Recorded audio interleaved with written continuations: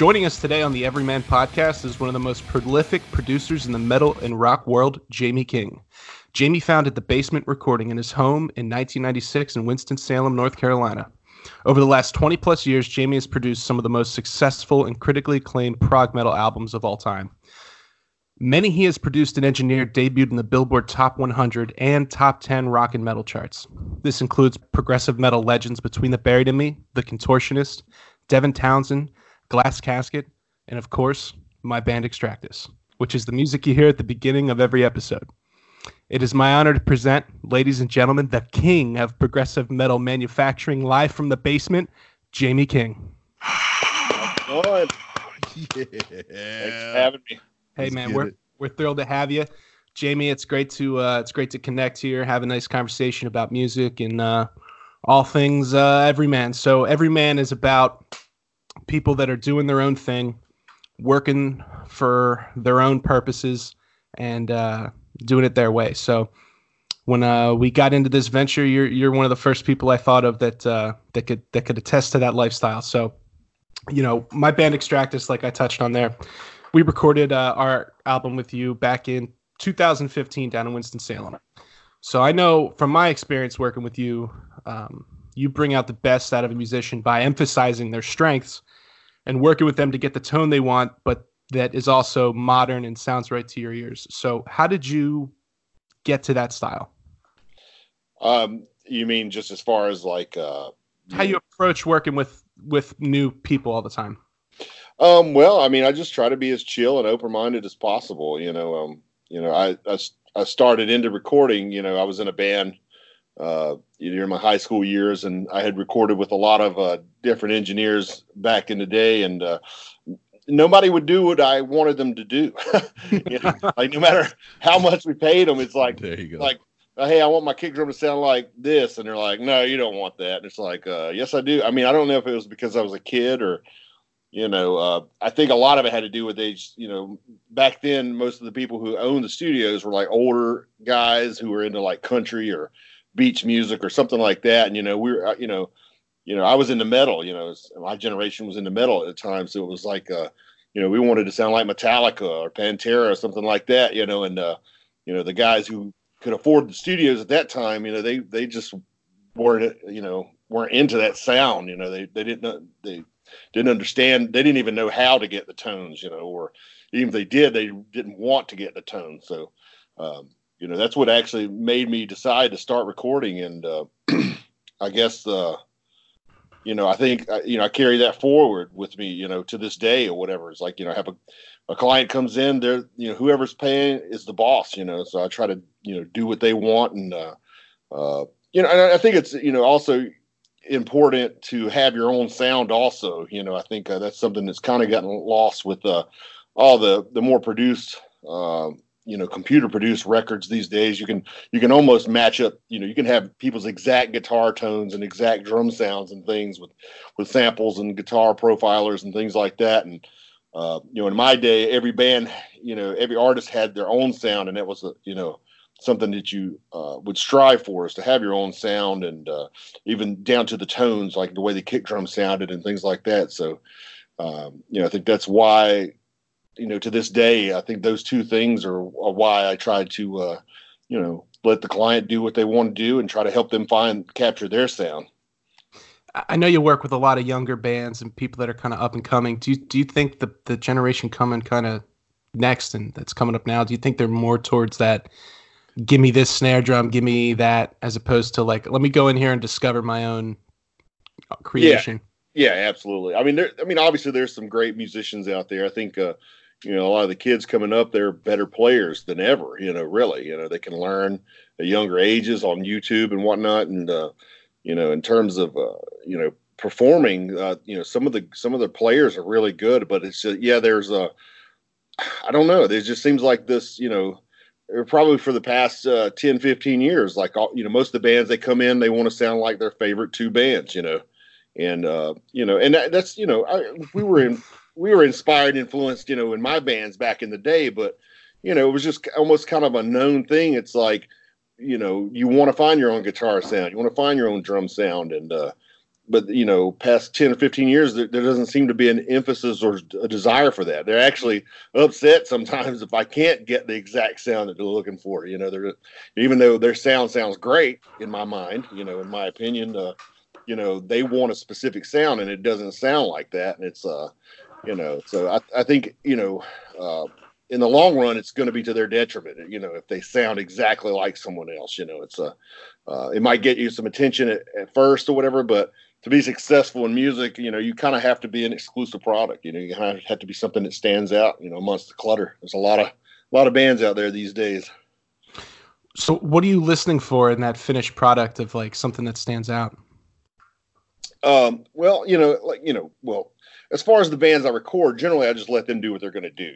If it's something I'm thinking is going to do something, it's usually, originality. It's like, hey, this band has a sound. I could pick them out. I've heard, every metal riff, every rock riff forward and backward and every drum beat and stuff. And, I get stoked on stuff. Somebody comes in, they're using some gear that I've never heard of, or they're getting a sound that I never heard of. They're playing a riff or a technique on guitar that I've never seen or heard of. The same thing with the drums, or they're putting it, they're doing all normal stuff, but they're doing it in a really definitive and unique way. I think that's what I get stoked on more than anything. And, the bands I think I've worked with that have become successful, namely Between the Buried and Me and Contortionist and of course Extractus. And nice. Gotta plug it. You got to. I'm required, I think, by this contract. That's right. That you'll be seeing later. No, but I think that's one of the hallmarks. It's like why they've become successful is because if you hear 30 seconds of their material, who it is. Right. By the way, the vocals are one of the main things. It's really that can give a band a lot of identity, but it's the way they play their riffs, the drum beats, the way they sound as a vocalist, or and just the way they structure their songs and things like that. It makes them an exclusive product. And if it's an exclusive product that people happen to like, then there's the recipe for success in my mind. And that, I think that goes across all genres. Hip hop right now is a really good example of how it's just all about freshness. You got to be doing something different, fresh. It doesn't even have to be good. Almost, it seems to me. It's right. Like. It just has to be different, or saying crazy stuff like that. And it's, people go, they love it, because it's fresh, it's new, it's different, and I think, I think that's a positive thing. There's some demographics, with country, I don't feel like they're not really pushing into new territory. They're just kind of like, hey, let's do the same thing we've been doing for 30 years and just, putting prettier people on stage performing this stuff. I don't know. There's a lot of that, like, rapper influenced country frontman thing I see. Oh yeah, I've seen some of that. Yeah. I've got a niece that's or a cousin rather that's into that stuff. The hick hop or whatever that. Yeah, I don't know quite what to call that, but as long as they're happy, right? That's kind of fresh, I guess. It's not my thing, but yeah, but at the end of the day, even with country artists, there are some standout artists, whether it be their voice, their personality, their image, or whatever. I think that, it carries across all genres and all throughout history. There's some people who just stand out for some reason. And I think that's what I look for when I'm producing people. I'm like, let's let you do what you do that stands out and that's different, and I encourage that. I encourage the experimentation. I was like, hey, let's use your good drums. Let's use your amps. Let's use your choice, not what I want you to sound like. It's not my sound. If I took my preferences and just applied them to everybody, like a lot of producers do, then, all the bands I would record would sound the same. And, eventually I'm doing them, ultimately I'm doing them a disservice by doing that, in my opinion, Absolutely. Hey, Jamie, I got a question for you. So like, even with respect to knowing, that originality is the key, right? Especially with respect to audio and influence, and you mastering groups and producing groups. What about the group that doesn't have that sound? Like you say, they don't have within that 30 seconds that take that you're like, there's something different there. I think I can like learn off that. How do you help groups find their own sound?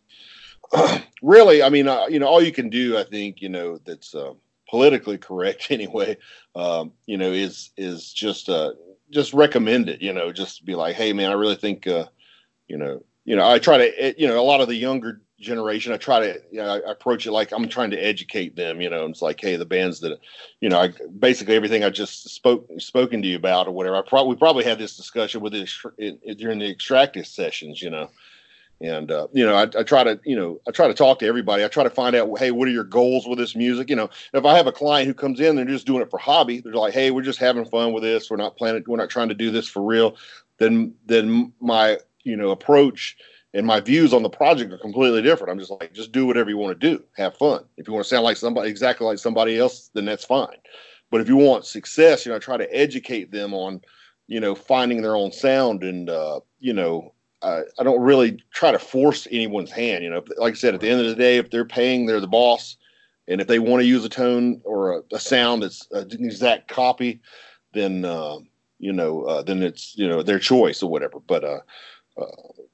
But yeah, I usually try to, when I'm, recording and mixing, I try to find those, like with a guitar solo, there's like, sometimes a lick might be technically right, but it still didn't have that magic. It still didn't have that hot fire. You know what I'm saying? You want something that you can feel or that just speaks, that's what I wait for, and some bands, Extractus, I remember, you guys track pretty quickly. I mean, everybody got good, solid, good feeling takes pretty quickly, but some bands, you have to let them jam on something for 45 minutes before, they'll get that magic take or whatever, that good dynamic, that good feel, so as a producer, I kind of just, I'm patient, I'm like, I always, I'm sure Extractus remembers this, but I would be, hey, one more time. And it's really not one more time. It's really, hey, do it over until it's right, Right. And a lot of times, I've had some clients be like, well, what was wrong with that one? And it's like, there's nothing wrong with it. I'm just searching for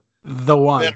Yeah. And I can remember, I could say that I found a whole new passive aggressive way to say, one more time, please. And then realizing later, I'm like, man, was I being a dick when I said please? Like, one more time, please. But it's like, but that's what you do. And I remember, again, I didn't call this session just to toot my horn, but I can recall, certain portions of the record, knowing what my intention was, and it was just not it.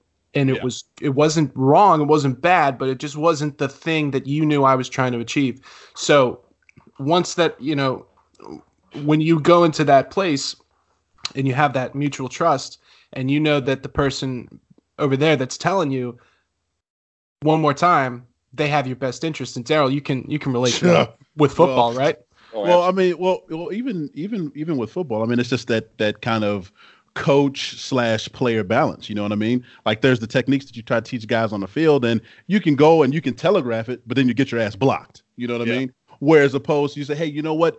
That move isn't for you. You're not a power guy. You're a bender edge guy coming off the edge. So try to use that as opposed to trying to go up in there and, be JJ Watt. You're not JJ Watt. It's not going to happen. So like that. Yeah, it's the exact same thing. Yeah. You're just, I guess I'm in the coach role, you know what I'm saying? I'm trying to, I've got my players here, I'm trying to, push them to get, to their strengths, I guess the only difference is, with, sports, obviously in football or whatever, you got a competition element. And, I try to steer clear of that,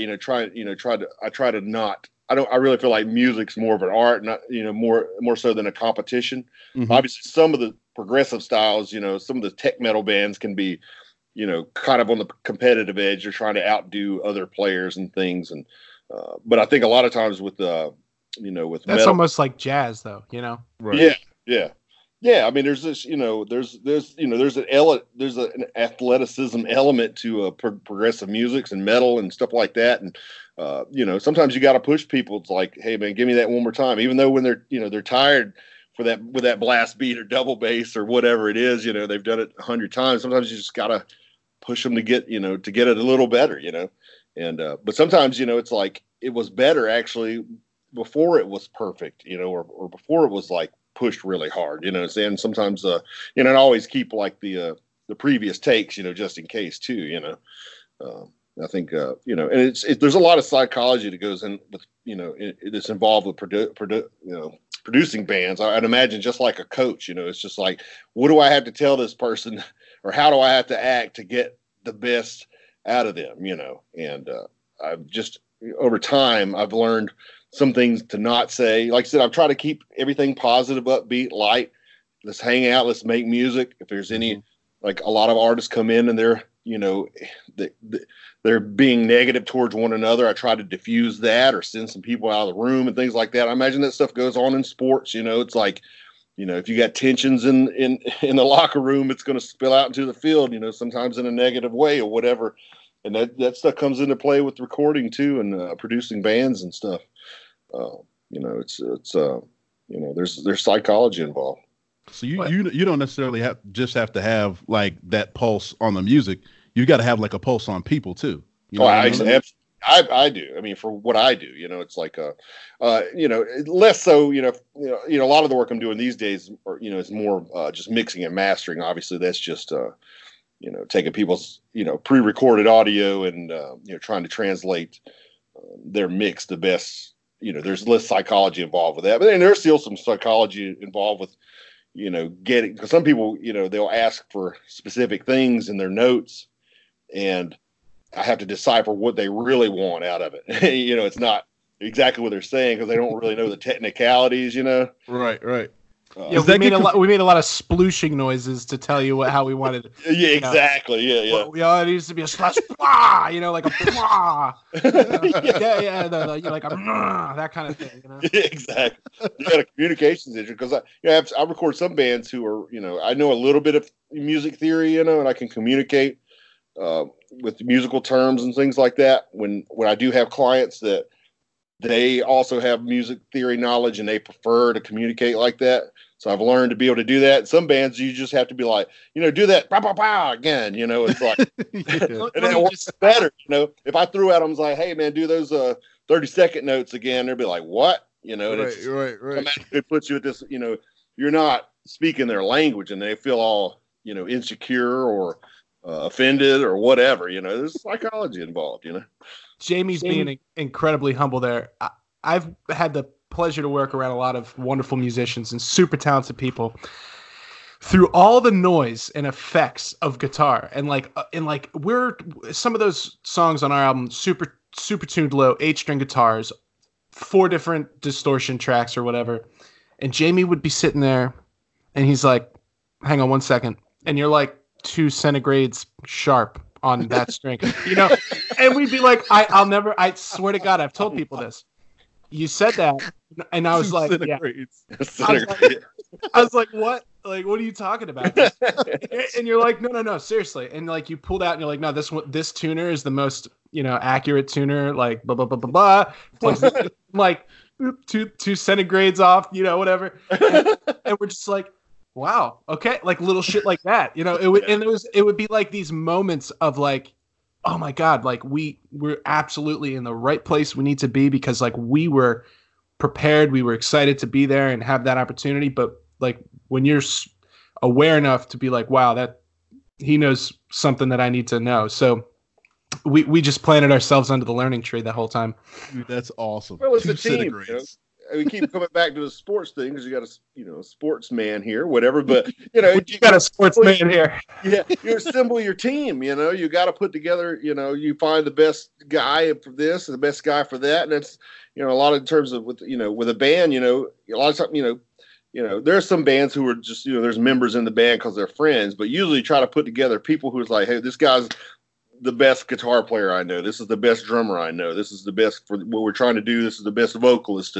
And when you do a record, like, hey, let's find the best producer for what we're going for on this record. And it's like, you put together a team of professionals, that you can trust and, hopefully vibe with and learn from each other. And, that's ultimately, I think, one of the best things you can do for, a record that's going to be successful, or, is just to have all that stuff in place. Do you ever like have a moment where you get a group or you're remastering a sound and when they're there, you're like, okay, well, I got my best guitarist, I got my best drummer, I got my best this and that, and you listen to it down, and you say, you know what?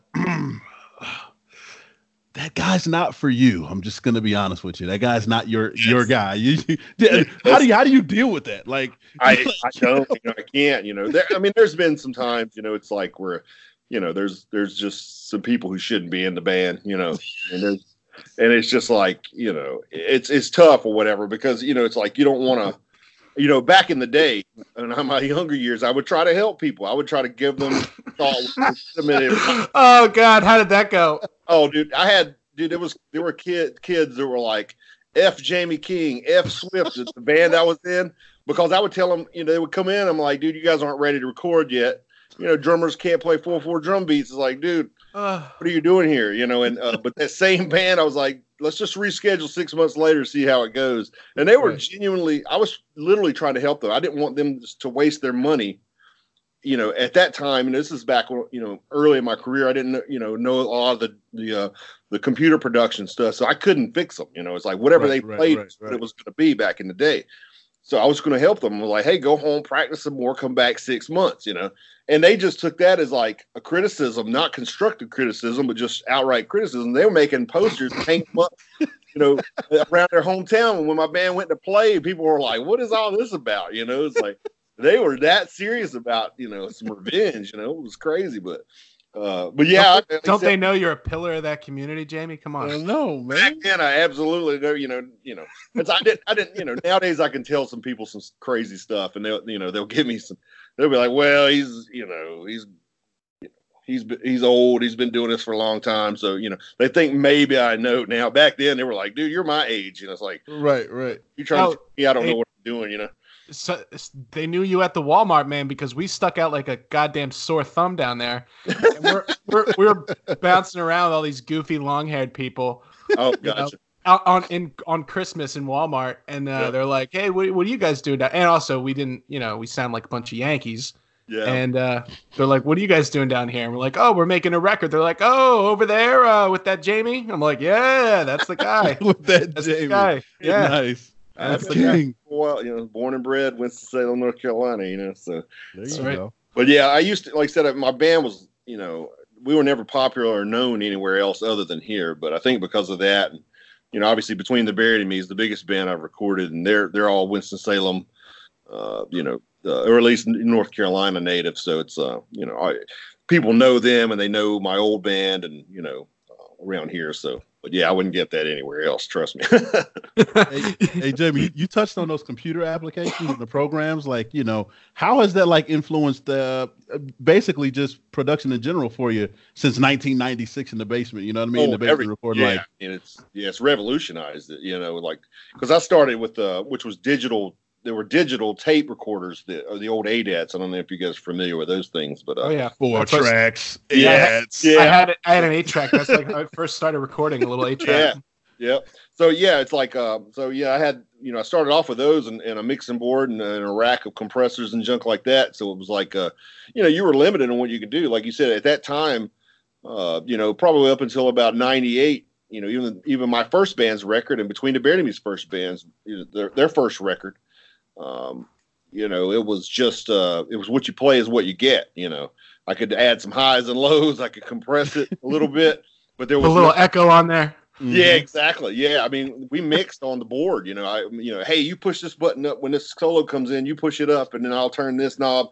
That's kind of how we did my band's first record and Between the Buried and Me's first record. And they don't sound great, because of that. But it's like, when I first got into Pro Tools, I guess it was like 98, 99.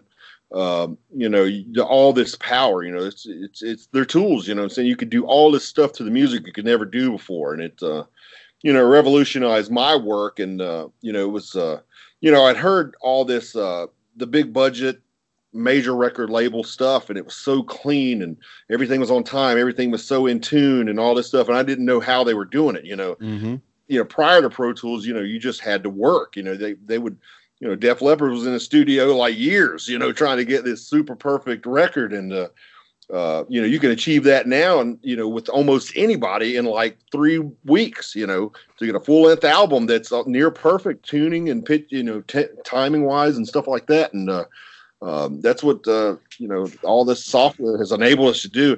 There's it's amazing in some elements and it's positive in some elements. Obviously, it's given me a career because I can make these kids sound listenable. In some cases, they wouldn't sound listenable. But it's like it's bad in that regard as well. It's you can make people who wouldn't normally sound listenable. So you have that negativity in music. You got the flood of artists, so many records coming out, and many of which sound good, but it's mainly because of the production work that's been done on them and stuff of that nature. And right. It's lessened the value of music. It's hard to make money doing music anymore, and that's partly part of the problem. You go see a band live, and you don't know if you hear a record. It's for me personally, it's hard for me to get stoked on a lot of modern prog and metal records because you don't know if it's real or not. Right. Some people can produce and edit deceptively and make it sound like it was actual performance, and it really was just a bunch of computer stuff, and you don't know until you go see them live, so it's I think there's been in my generation of musicians, and maybe even a couple years behind me, is this guitar player, home producer type who grows up playing with programmed drums and becomes a one-man orchestra on a laptop, and then they try to get that sound out there, so they start bringing in musicians, and ultimately that stuff doesn't last long. And there's like these flashes like in the pan, like we were talking about earlier, where it's like it's just that sound for then. And like I remember there were things that I thought I really wanted the record to sound like, but you're like, well, maybe it should be more in this direction but that's why it still sounds relevant, and it doesn't sound like a product of 2015. It's a modern sounding record, and I think those kind of musicians they don't have the band mentality of like, okay, I'm going to make a band, we're going to record a record, we're going to do this, we're going to like their intentions are different because of like things like social media and like wanting to be just like, I want to be a dude and like have pictures taken of me and like get free shit. Like that's kind of what people want to do, as opposed to like, no, dude, you got to go, drive 1,000 miles over Christmas, and stay in extended suites.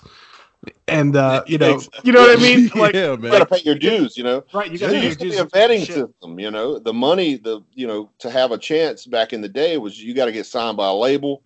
There was no other way to get your music out. Now a lot of people, you put your own stuff out, which is great in some aspects, but back then, like you never saw the light of day. If you weren't up. If your music wasn't up to par, if your performance wasn't up to par, and things like that, the labels only invested their money into the best, Mm-hmm. And so it kind of there was less clutter because of it, and the quality of the stuff that existed was actually better because the labels would put, back in the day, you had vinyl and cassette, you could only put like 8 songs on there, Mm-hmm. so they wanted 8 bangers. You know what I'm saying? Nowadays they want 70 minutes worth of music and 15 tracks and all this stuff, as opposed to having 8 bangers. You got to put all your time and money into writing and recording and doing production for all these tracks and stuff. So there's a lot of things that just have gone negative. And like I said, that's the new generation. And I think there's always been those people who just want to do it for the fame and the popularity and whatever. It's like, but yeah, computers are definitely I think or at least writing, all your music on computers and never getting in a room with some musicians and jamming it and seeing how it feels, before you go in the studio. A lot of kids come in and they have all the drum beats written on the computer, and, some of them get lucky and have some cool tracks or whatever, but a lot of it just has no feel, Mm-hmm. Even on, with Guitar Pro, it sounds cool or whatever, but then when you actually play it, it's like the tempos aren't right, it doesn't have that kick ass quality, that the older stuff, they used to jam in a room, write the riffs. Only the good stuff would stick. They wouldn't, with a computer or whatever, you could type it all in and it'll remember it for you. Back in the day, it's like you had to remember it, and only the best stuff you could remember, like guitar riffs and drum parts and stuff like that. So it's like, I think, like by default, you know, because of the computer wasn't there, it's like it seemed like stuff was just better. Like, you know, the only stuff that was good would stick around. And nowadays, like, I swear, I think bands are, you know, a lot of people are like, they compare the old school metal to the new metal bands. It's like the new metal bands might, you know, the modern metal bands, you know, the players actually might be better, but the riffs aren't as good just because it seems like they just come to the table like, hey, I got a riff, and they're like, all right, let's use it. It's like back in the day, you know, back in the day it was like, dude, is that even a good riff? You know, it's not even good. You know, it's like, you know, why you know, they put the, you know, drum beat, they just put whatever drum beat. You know, to me, I feel like, you know, my bands and generations before me, it's like there's a lot of deep thought that went into that. Like, what is the best drum beat for this riff or song? What's the best structure? And people, you know, it's like just kids are stringing riffs together and just I don't know. And like I said, but, you know, having said that, there are some standouts here and there that, you know, they're great and they're cutting through the clutter as we speak. And they're going to be the next generation's, you know, Led Zeppelin or whatever, you know. And, you know, a lot of this is, you know, I'm 40 some years old now. So it's kind of like, you know, I feel like I'm my dad's like, oh, this new stuff sucks. You know, it's like, I think that's every generation. Yeah, everybody looks back. And, like new stuff coming up, you know, it's like, and I get, maybe I'm that dad or whatever now, you know, it's like, but I don't know. I mean, there, you know, there is some different part. You know, on the positive side, I've seen there's kind of a trend. It seems like people are recognizing these issues that I've been talking about, and they're making conscious efforts to do more natural. You know, they're using real drums now. They're less and less people are interested in programming all the drums out, and then they're more interested in like, hey, let's get performance guitar takes. Let's not record this quarter speed slowed down and all this you know, screwy mess. You know, it's like, you know, the stuff I've been refusing to do politely for the past, you know, decade have finally come back around. And like now people, you know, it seems like en masse are wanting to do what things how I've been doing it this whole time and keep it real, you know.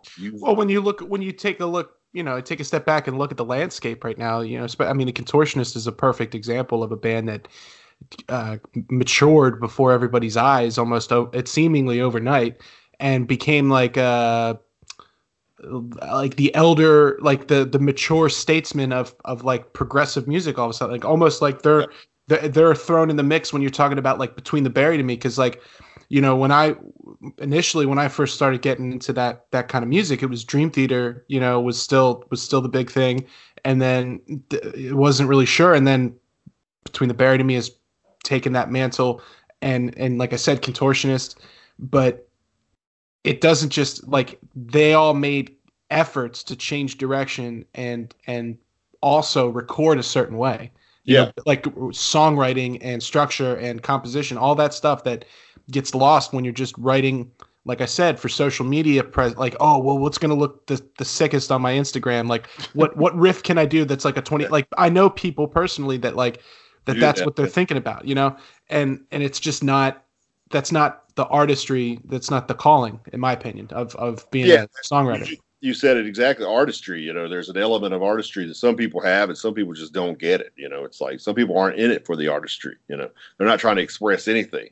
They're just trying to be like, hey, girl, look at me. You know, and it's like, and you know, it's misplaced, you know, misplaced in my, you know, from my experience, like, you know, girls don't care who plays the guitar anymore. Like, if you can sweep or not, or you know, it's like, you know, it's that kind of thing and whatever. But yeah, like I said, I mean, there's, I think, like with the Contortionists and, you know, like you said, I mean, it's like they definitely, you know, and it was almost unspoken when they came in, but I think that when they came to me, they were just kind of like, they knew that I did real drums and real guitars and stuff like that. And they had done the, you know, the more programmed stuff in previous efforts. And they just, I think, you know, they were fans of Between the Buried and Me, going on tour Between the Buried and Me and seeing their success. And that'll change your perspective on music real fucking quick.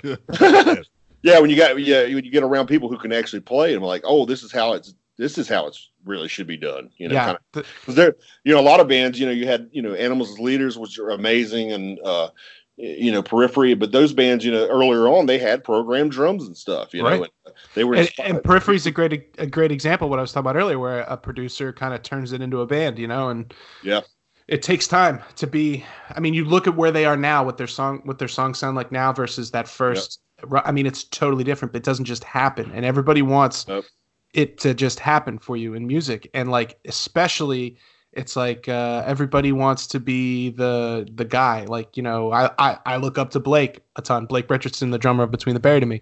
You know, he's a guy that's at the top of his field. But you know, you have to not be competitive, because I know that it's a journey, and he didn't just get there. No, yeah. Work, man. It's all about work, baby. Yeah. So what bands are you listening to now that you're enjoying? Anything cool? Man, like I said, I've been just basically the bands that I've been working on is all I've been listening to. But yeah, it's I don't know, man. I'm just trying to think. I mean, obviously, I just checked the new Dream Theater album out, you know, and it's what'd you think of that? It's great. Yeah, I love the production. Like I listened to your your John Petrucci interview or whatever, and yeah, the drums finally sound right on that. Right? Yeah, they sound great. The last couple albums have been like, okay, now what are you doing with drums? If you want to sound like crap, just come to me. I'll hook you up. Spending lots of money, and it's like, why the drums not sound right? You got one of the best drummers on earth, you know. Right. I know. I know. And it's record sounds legit, completely different. And not only that, the new Devin Townsend. I played. I've been slowly. I still got to check it out. I got to check it out. Indoctrinating Daryl into my world of music. Yes. Please indoctrinate me more. Yeah, exactly. Jamie, one night I sat him over here at my house, and I just I made him to force Meshuggah on him. Oh, that's you got to warm people up for that. You can't. He played in the NFL, so I figured he could handle it. Dude, you know? my head exploded from the inside out. I'm like, what is this? Yeah, I need more. Dude, I'm a metalhead from birth, and it's like, that was when I first heard Meshuggah. I'm like, this is just noise. I didn't get it. You know, it's like it took about 6 listens for me to. This is all in 4. Yeah, and then I start understanding it, and then over time it becomes normal. Yeah, and it reshapes your brain. You know, there's a Mike Mangini quote from like Modern Drummer years ago where he said, because he's like a mathematician initially. That's what I was just about to say. And he said that humans aren't necessarily wired to understand anything like in an odd meter or like outside of just like your normal 4/4 rhythm. So like that's why people don't like progressive music. And it's like, oh, that's it. I don't know about that, because you look at Latin rhythms and African rhythms and stuff, and they play in polyrhythms, and it's like natural to them.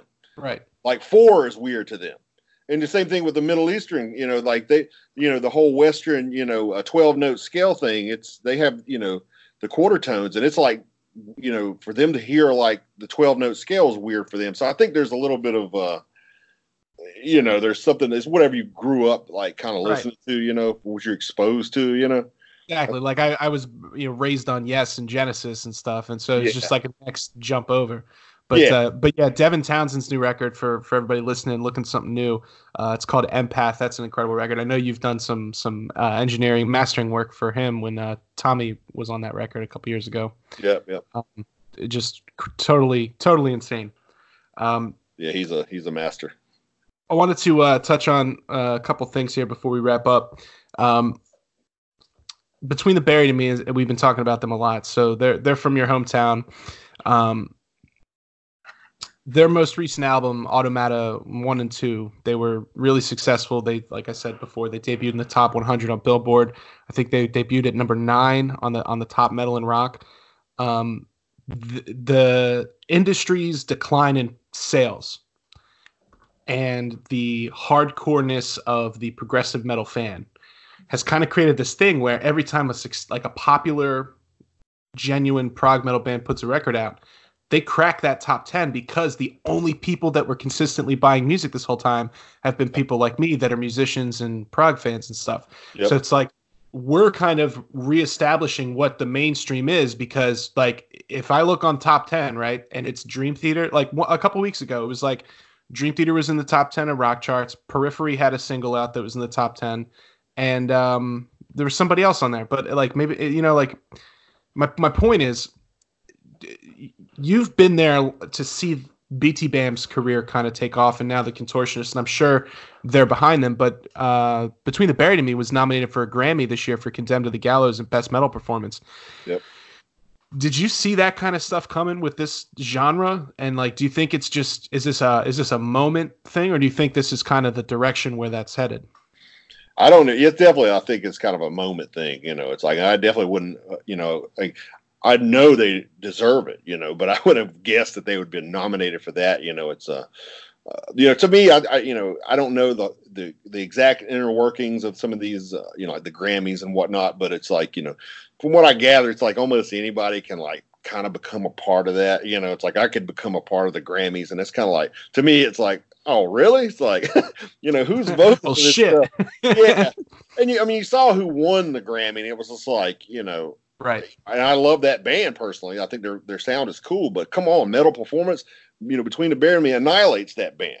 So it's like how, either we're going to judge this thing on technicality or what, it's like, to me, I have a problem with a lot of these, awards and stuff. It's almost like a lot of them are geared towards just whoever's popular in the moment and, whoever's. It's very political.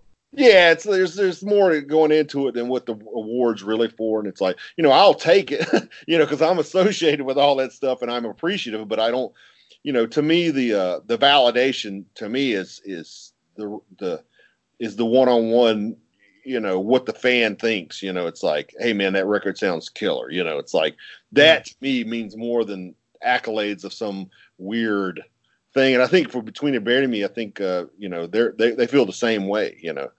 And but it, I think the whole, but the fact that these bands are breaking onto the charts and things. I mean, that's that just goes to show you. I mean, we've got some really supportive fans in progressive metal music and progressive rock. That's a really positive thing. Vinyl sales have picked up, CD sales still exist to a certain degree. People were paying for the streams and downloads, so there's been a return of some revenue. Compared to like 10 years ago when everybody was just or 15, 20 years ago when everybody was like downloading stuff from LimeWire or whatever else. Oh, yeah. Man. Fair share. Yeah, exactly. Yeah. That shit killed a lot of people's family computers. Yes, it did. Yeah, yeah. Yes, I mean, it gave the Geek Squad a lot of business. Yeah, they did. yeah. But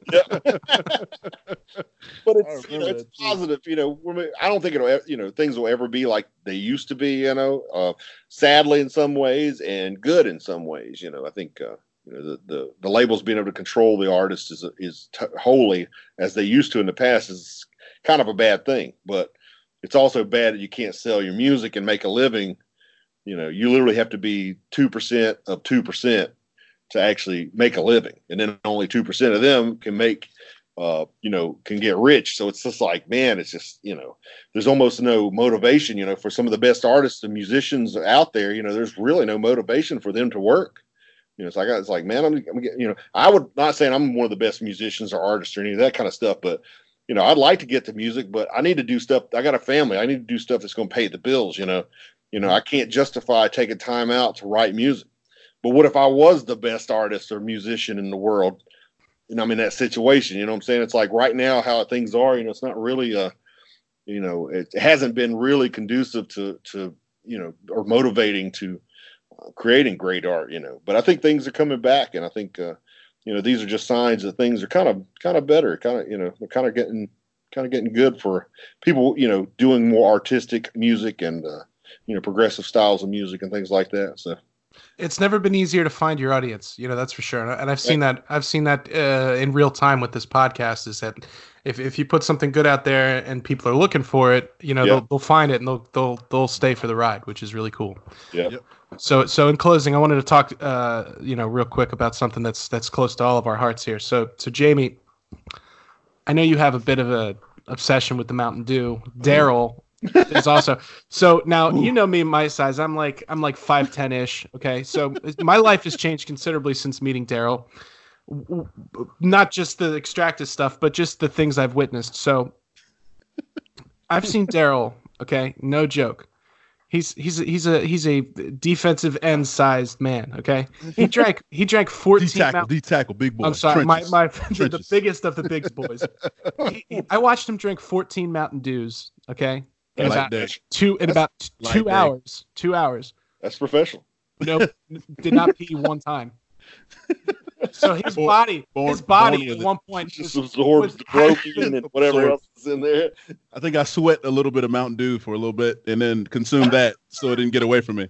His body was more dew. Gotta get your juice somewhere, All right. So in all honesty, the most I've consumed in a Mountain Dew session, I was playing Dungeons and Dragons with my boys from IT at NFL Films. I've consumed 21 Mountain Dews consecutive 21. And we had Chinese food, didn't go take a piss. Had a couple slices of full-on Supreme pizza from Papa John's, didn't take a piss. And I think there was also about 10 or 12 York peppermint patties. Yeah, I want to say so.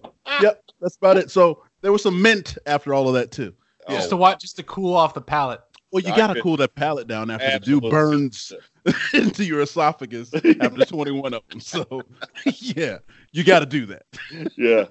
Well, the BT-BAM, see, there's a Mountain Dew substitute down here called Sun Drop. Oh and then, like, you get it in the bottle. It's got, like, the citrus floating around in the bottle, but it's real sugar.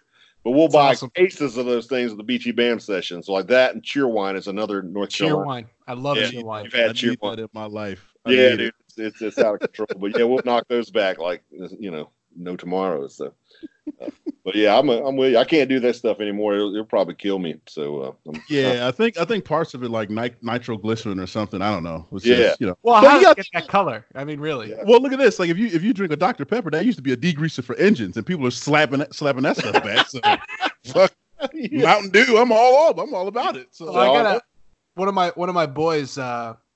He works for a delivery service, and he told me that they do use Coca-Cola to like clean the backs of those trucks out. Allegedly. You can clean battery connectors with carbon off stuff. Yeah, engine parts. Amazing stuff. But totally good for your belly. Making me thirsty. Yeah. Well, Jamie, thank you so much for spending some time with us here tonight. This was a great conversation. Thanks. And anybody looking to step up their production game or learn some new techniques, where can they find you at? I know the Unstoppable Recording Machine. They're urm.com. They have some of my classes. I know Creative Life still has some of my classes. I have some of my Kemper Tone Pack. It's on tonecrate.com. And obviously my website right now is thebasementrecordingnc.com. I'm actually getting ready to launch a new website. It's going to be JamieKingAudioProductions.com. That'll be a little easier to find because a lot of people don't know about the glamorous basement studio. It is a nice basement. Okay? Not really. Let's sell yourself short. More people know Jamie King than the basement, so we're going to start, promoting that a little more, as opposed to, this little hole in the ground under my house. So that's excellent. Well, Jamie, absolutely. Thanks, man. Thank you.